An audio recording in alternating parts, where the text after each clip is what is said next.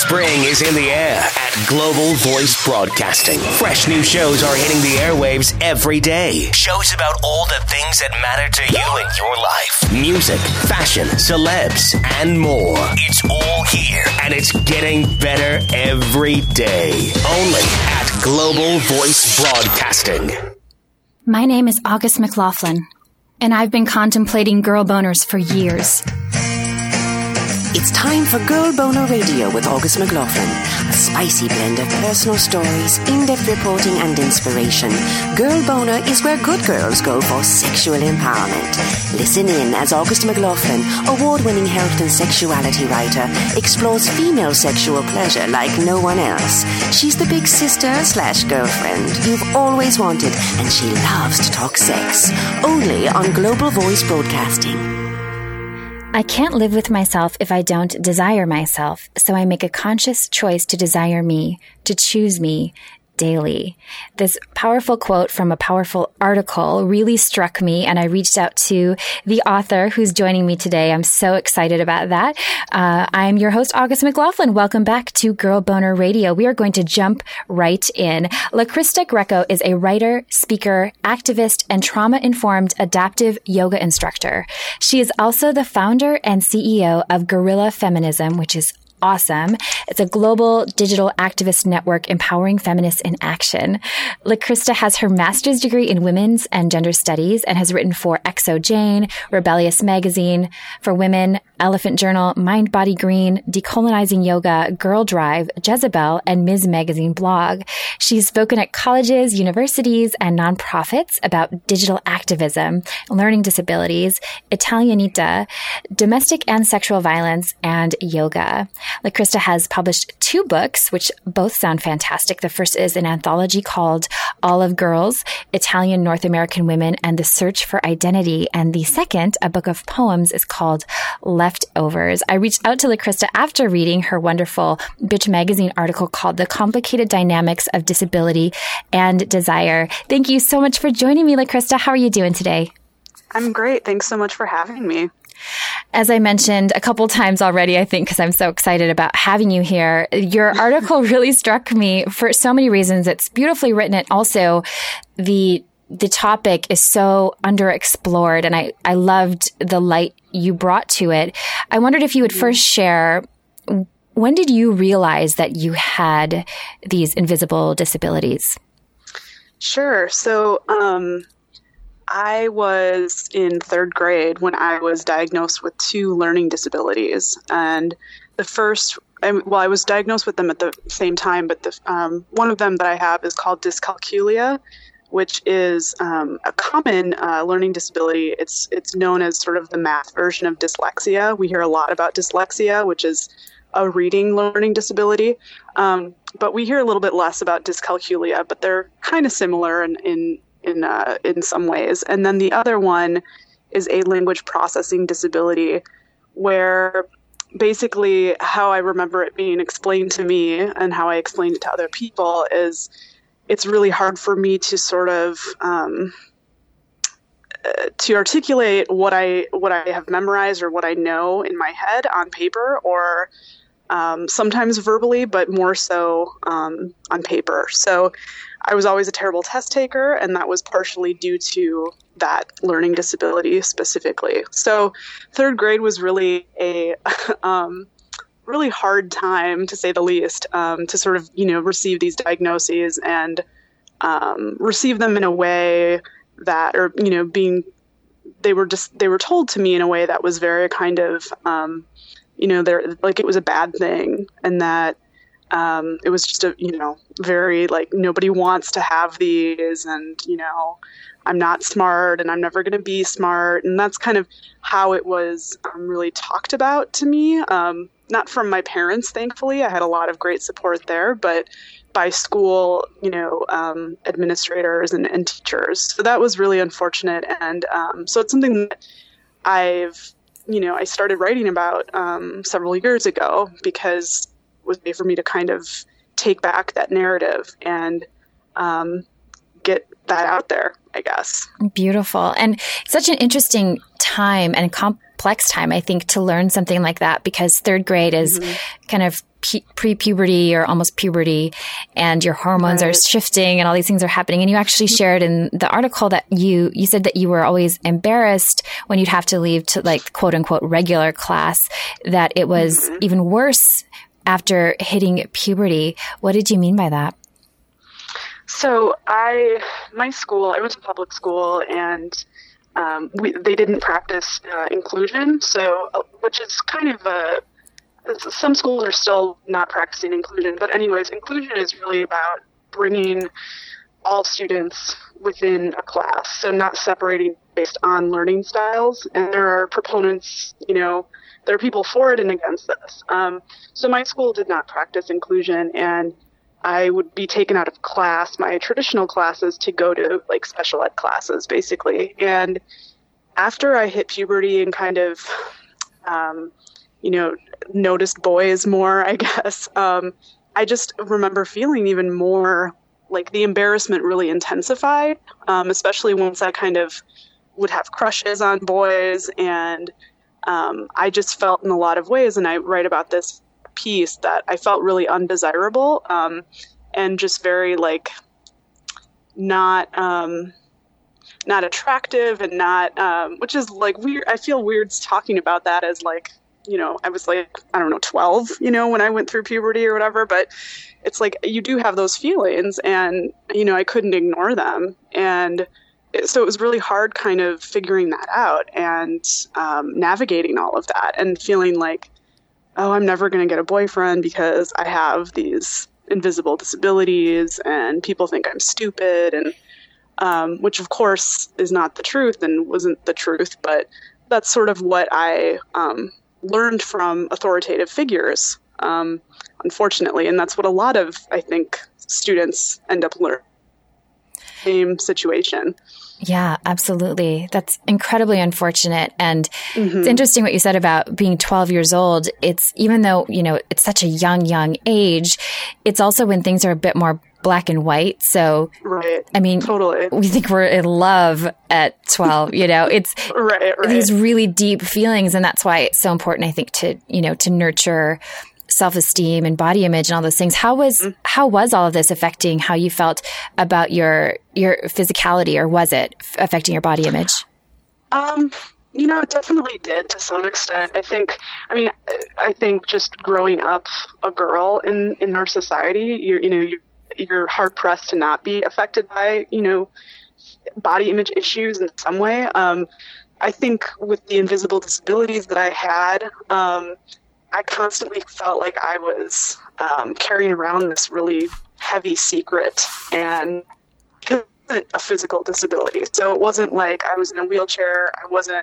I didn't have a cane or a walker or something that people could point to and visually recognize. And because it was an invisible thing, I got a lot of sort of, I felt very like I was keeping this secret, but at the same time, people knew as well, that I was in special ed and I had to leave special class to go there. And so as you were moving into, navigating teens and all of that, and being, romantically attracted to others and all of that, how did the learning disabilities and feeling like you were alone, like you said, they were invisible, so they weren't necessarily obvious to people. And I know at a certain point you confided in somebody, one of your peers. How did that affect you kind of going into high school?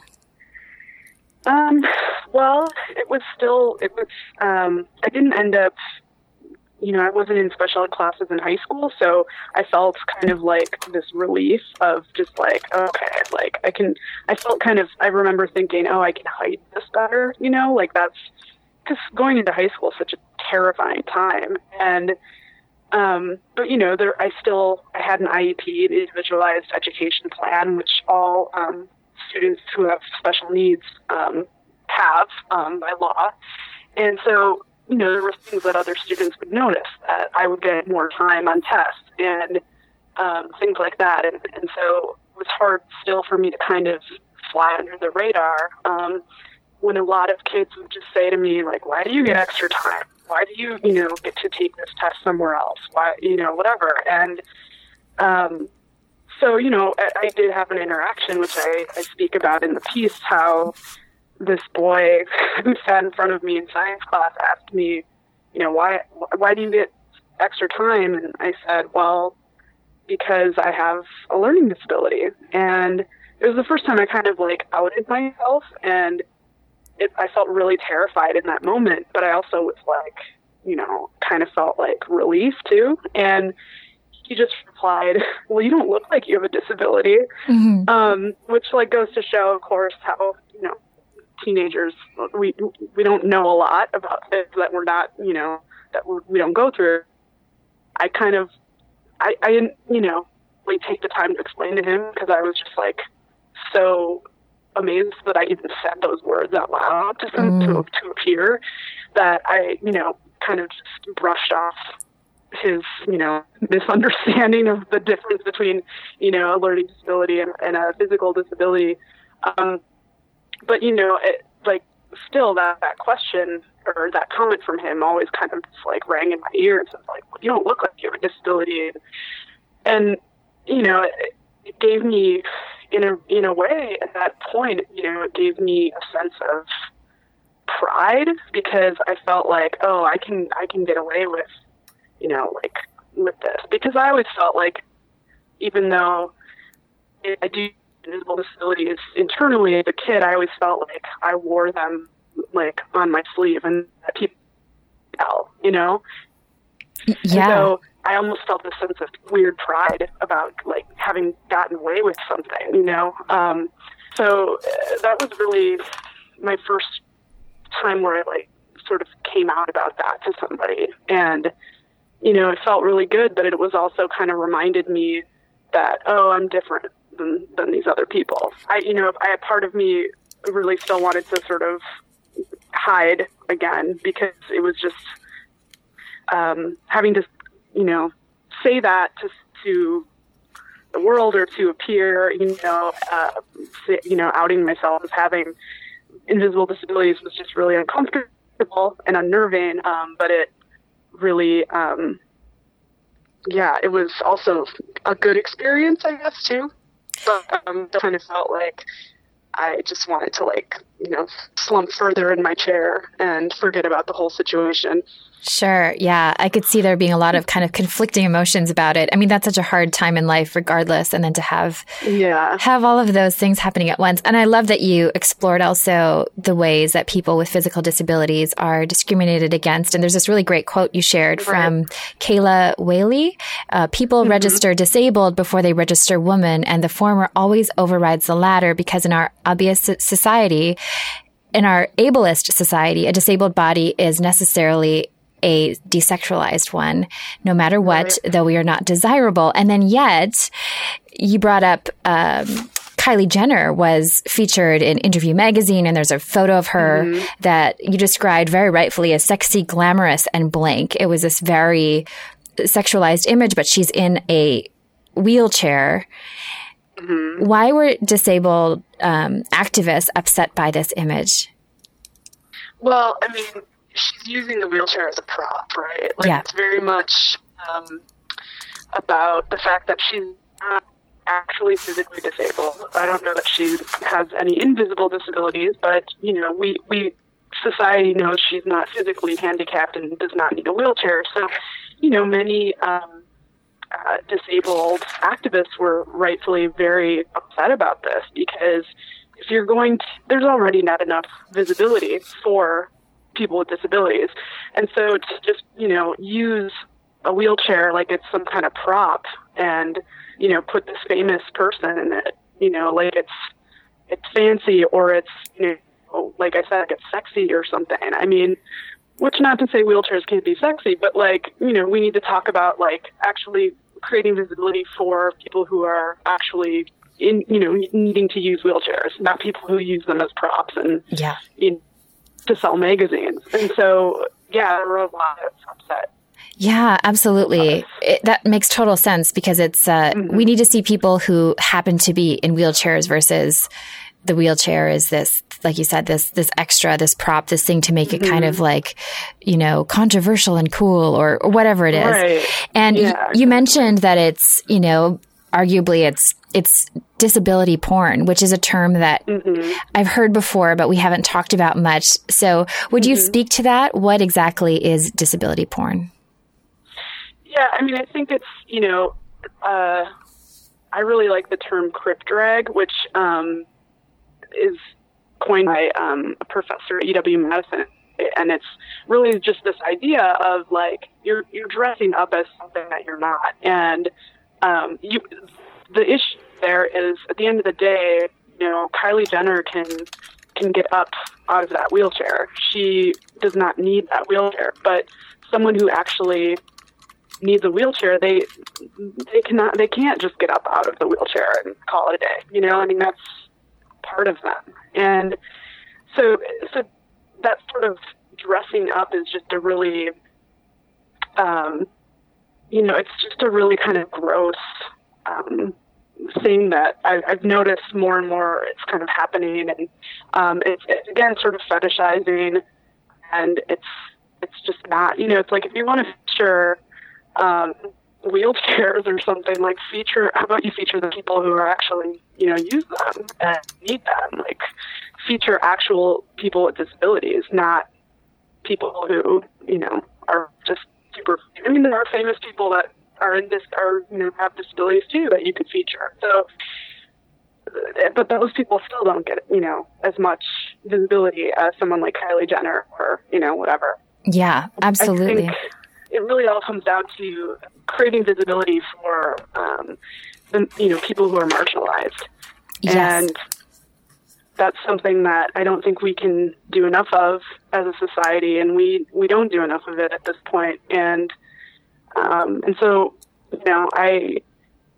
I think, that's obviously why people were rightfully very upset about the Kylie Jenner magazine cover with her in the wheelchair. Just it's like, find someone who actually, has a physical disability and uses a wheelchair. Yeah. I mean, that's it. That's all. It's not that hard. It's so true. Yeah. And it's not like an uncommon thing. And we just need to see it as normal as it is. Speaking of physical disabilities, the other day I chatted with our resident sex and relationships expert.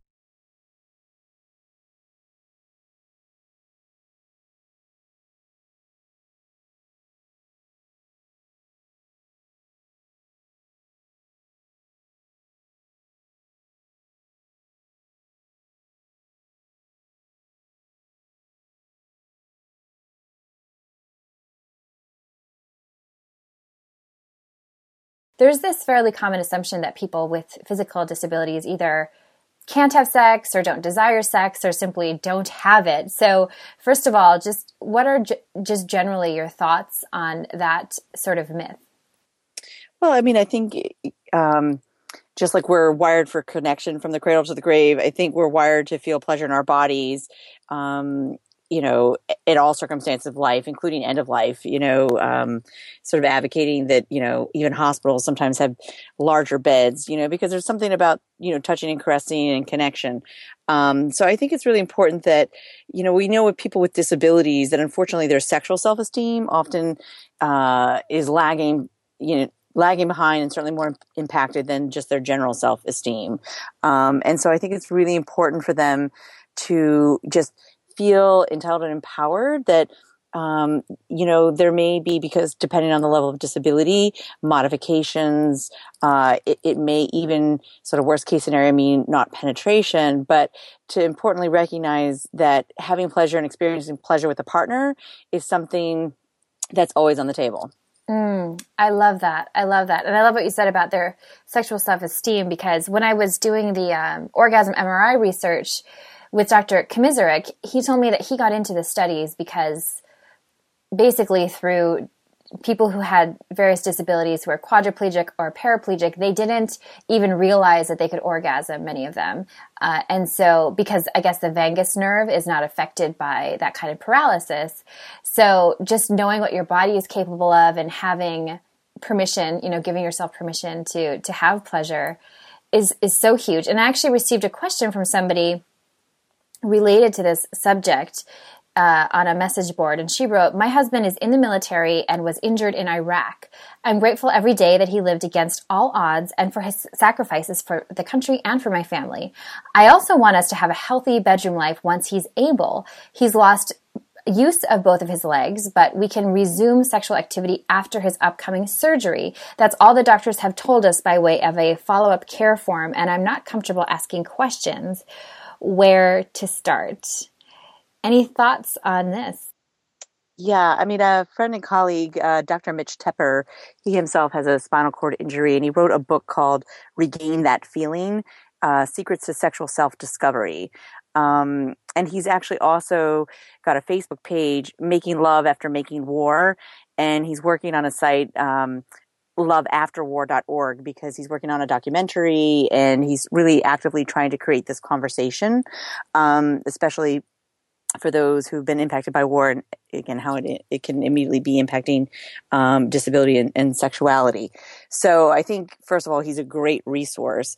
And that might be a first place to start to help her feel more confident and comfortable in terms of what questions to ask. Because having worked at like Sloan Kettering myself and in the hospital setting, we would hope that doctors would be ideally more comfortable with the topic of sexuality and helping people understand what their options are. But unfortunately, a lot of times they're not. So I think it's really important that she can feel empowered to ask those questions. And if it's not the doctor themselves, it might be a social worker, or, do they have a sexual health program available? But that I think going to Dr. Mitch Tepper's site is probably a great place to start, but really encouraging and empowering her to move beyond that shyness and, take all the time she needs to ask all the questions that she has. I love that. That's such wonderful advice. And I know you've talked a lot about, communication with your partner and when things change, really staying open to those changes, and starting the conversation can be really challenging for a lot of couples. Is there a good place that you'd recommend starting if the two of them have not communicated about it yet? Sure. I mean, I think it's just, again, it's like that exhale. By starting the conversation, we've named the elephant, right? Because often, when something feels difficult or hard, I see couples avoiding left, right, and center. And, that strategy really never works. So even just addressing and naming the concerns, the fears, because then you're in it together, sort of united against, what do we do next? But with the sense of we're on the same page, and again, the intention is we have the capacity to feel pleasure, and we're just going to have to explore, with modifications, the different ways that it's going to look. And I think importantly, people often feel like it's got to be one heavy, big, definitive conversations, and it's really about just putting it out there to realize it's going to be a series of conversations. Such wonderful advice as always, Dr. Megan. Thank you so much. I think these series of conversations she was mentioning, it's so important. It's not like you have one talk and, especially because if you have one talk about a sexual issue that you're having or an intimacy issue, it puts so much pressure into that one conversation. It's kind of like sex ed. So I'd love to hear from you, LaChrista. I know that you did end up sharing more about your disabilities with partners, and that was kind of a journey of itself. So how did that pan out when you did start to kind of open up and share? It was really interesting because I, for so long was convinced that, my invisible disabilities meant that I was unlovable, that I was undesirable, all of these things. And I started just telling the men that I date, not even if it really, was an issue, because a lot of times my invisible disabilities, they don't interfere with a lot of things unless it's math or, test taking or things like that. But, when I would start talking to them about it, just because I felt like it was a part of, it's kind of a big part of me, and it's something I want people to know about if I'm with them and if I'm close to them. And so, yeah, I was met with a lot of great, just responses from a lot of the men that I've dated regarding my invisible disabilities. And I still had, one or two who would kind of, not fully understand it, but I had more of language to articulate, and educate them on the issue. So that was really helpful and important. And most of the responses would be them, saying like, oh, okay, like whatever, like it's no big deal. Which, was really great. But at the same time, I sometimes still feel like, I push away these invisible disabilities for so long. And now I'm like very much empowered by them, which is something I never thought I would say or feel. And so now I feel like I want them to be a big deal to people. And I want people to understand that, it's not, who I am fully. That's not what these disabilities, are for me, but they are a part of me, and they do, add to who I am. And without them, I would be a different person. And so I do think, having those conversations in my 20s and now my early 30s, like it still can be a little difficult and uncomfortable, but I feel much more empowered by the conversation and much more proud of sort of what I've excelled at and what I've been able to do, especially when I've been told by teachers and other people that I wouldn't amount to certain these disabilities. So I kind of have, again, taken back this narrative and have reclaimed it and have used it in order to showcase my empowerment and the things that I've been able to do and succeed at. So I love that. That's really inspiring. It really is. And it actually made me wonder about the term disability and disabled. Mm-hmm. It sort of has a negative connotation, not just because of society's perceptions, which is certainly a huge part of not most of it, right? But simply the dis in there, like there's a missing something. I know I've heard people use the word different abled and different kinds of terms. How do you feel about the term disability or disabled? I don't really like the term disabled. Like I would never probably say I'm disabled or that person is disabled. I think, for me, I prefer saying that I'm a person with a disability, or I'm okay with differently abled. I think it's a little kind of, it's a little corny for me, but I think, if someone else who is differently abled or disabled enjoys that, I think that's great. I mean, I think just like how we ask people their pronouns, I think, if you find out someone has a disability, you should kind of ask just sort of, okay, if I refer to you, should I refer to you as disabled or differently abled, or how would you like me to sort of refer to you in this context, or, whatever it might be. Because I think that can always be helpful just to kind of gain some knowledge and awareness from someone.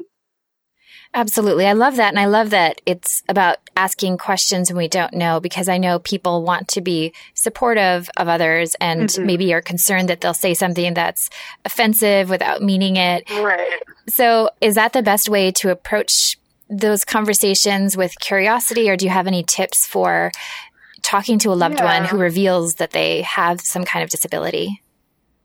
I mean, I think, one of the things I would, of course, steer away from is asking anyone, like, how are you disabled, or how did you, and that's kind of, because again, for a lot of people, we don't know, I mean, I don't know. I just, this is how my brain's wired, and people with physical disabilities don't always know either, even if they maybe had a traumatic accident too. You don't want to ask somebody that the first time you meet them, or even the first couple of times, and have them delve back into the trauma of what may have happened to them. So definitely don't ask about that kind of a thing. But I think just sort of being present with the person and, reiterating to them that, thank you for sharing this with me. And like, I'm really supportive of you. And I, if maybe curtail how I do things so that it can be more helpful for you and your learning style, or whether it's for, someone who's physically disabled. So I just think really, trying to just talk with the person one-to-one and, letting them really lead the conversation too, so that they can really kind of feel in control and feel empowered by how much they want to tell you. So. I love that. And I love that you just shared again what you mentioned earlier so poignantly, that they're a person first. And so when we come to somebody and say, wow, how did you get this way? That is so much not about the person, and that's all about your own sort of morbid curiosities or... Right, exactly. And yeah, it's not really a compassionate way of going about it. And I love what you said about, asking how I can be supportive, what kind of language they prefer. I think that shows a lot of care. It's wonderful. And I so commend you for speaking out on such important topics. I know that there are many topics that you explore in your writing and in your career. And after reading the article, I realized that you had founded Guerrilla Feminism, which I follow on Facebook, and I just think is completely badass. So before I let you go, would you share what is Guerrilla Feminism? Sure. It's a global, it's a registered nonprofit. We're a global resource network for feminist activists. And I started it in 2011, and it's just gotten really, really big. And we're on Twitter, Pinterest, Tumblr, Instagram. We're all over social media. So please check us out. Awesome. Fantastic. Well, easy to find and full of wonderful insight. Thank you so much again for joining me today. Sure. Thank you so much for having me. Definitely check out Guerrilla Feminism.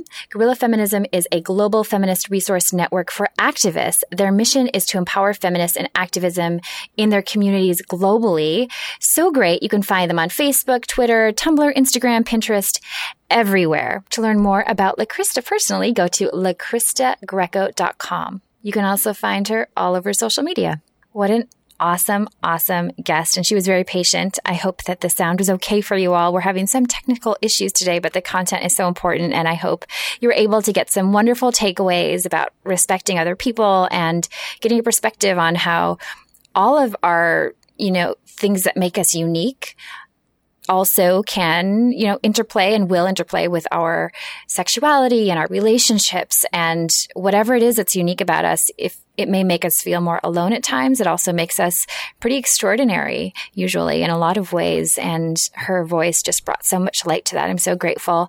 Special thanks also to The Pleasure Chest, a truly spectacular one-stop shop for sex toys, lube, and more, who helped make this episode possible. You can stop into one of their stores if you're in LA, New York, or Chicago, or shop at their website, thepleasurechest.com. They are fabulous. If you attend one of their free workshops, which they offer routinely, you also get 15% off your in-store purchase, which is so rad. For more from Dr. Megan, be sure to check out greatlifegreatsex.com and keep those Ask Dr. Megan questions coming. Or if you have questions for me or both of us, send them our way. If you're enjoying Girl Boner Radio, I hope you'll subscribe and leave us a review on iTunes. If you think this episode may help a friend, please do share it. We just never know who we might help. For extras and a whole lot more, come and hang out with me at augustmclaughlin.com. I'd love for you to join my personal posse. Thanks so much for listening, and have a beautiful Girl Boner embracing week.